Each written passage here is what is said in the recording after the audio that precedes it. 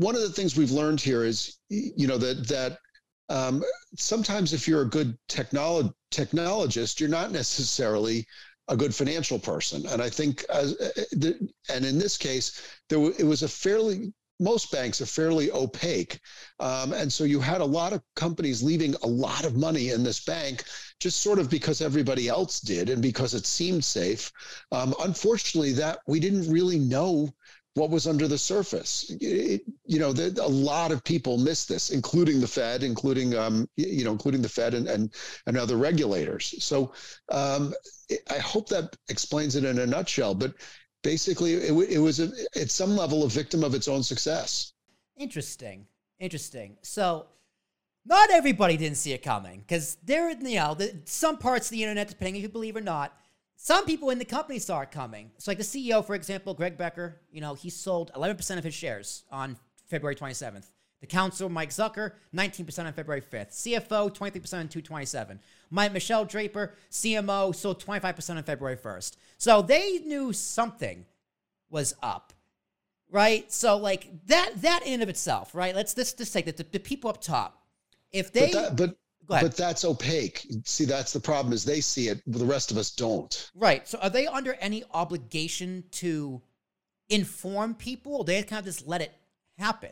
And while they walk out the back with this, they still got their money. Their executives, they still got their bonuses, right? So like, is there any liability on that end?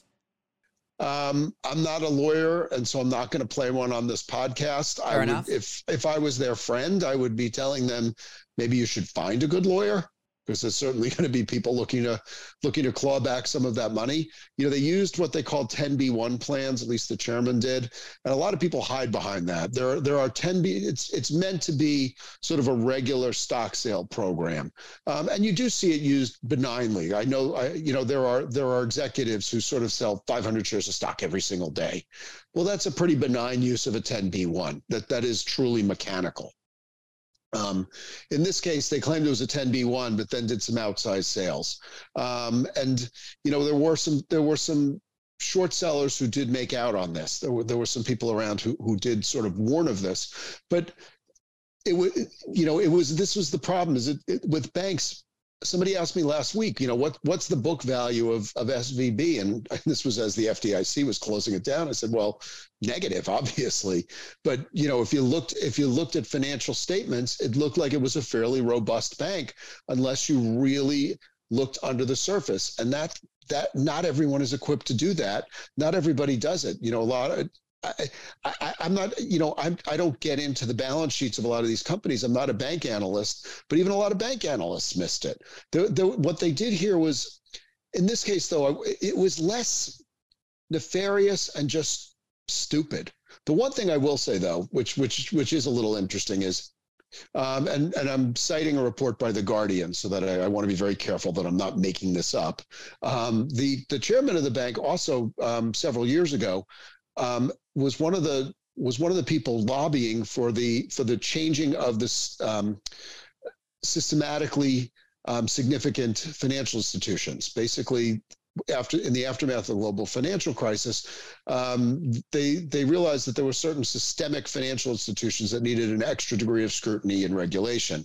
JP Morgan, Bank of America, et cetera, et cetera. And the cap was, the threshold was $50 billion. And as SVB approached $50 billion, their chairman was one of the people lobbying to get the rule changed up to $250 billion, which did happen. And so as a result, this one probably should have been considered a systemically important institution by the old rules, but thanks partly to the chairman's lobbying efforts, the rules got changed in their favor. So you can't separate the politics and the behind the scenes stuff in any of these situations. There's always something going on. But I have to be very careful not to cast aspersions. I have to be very careful.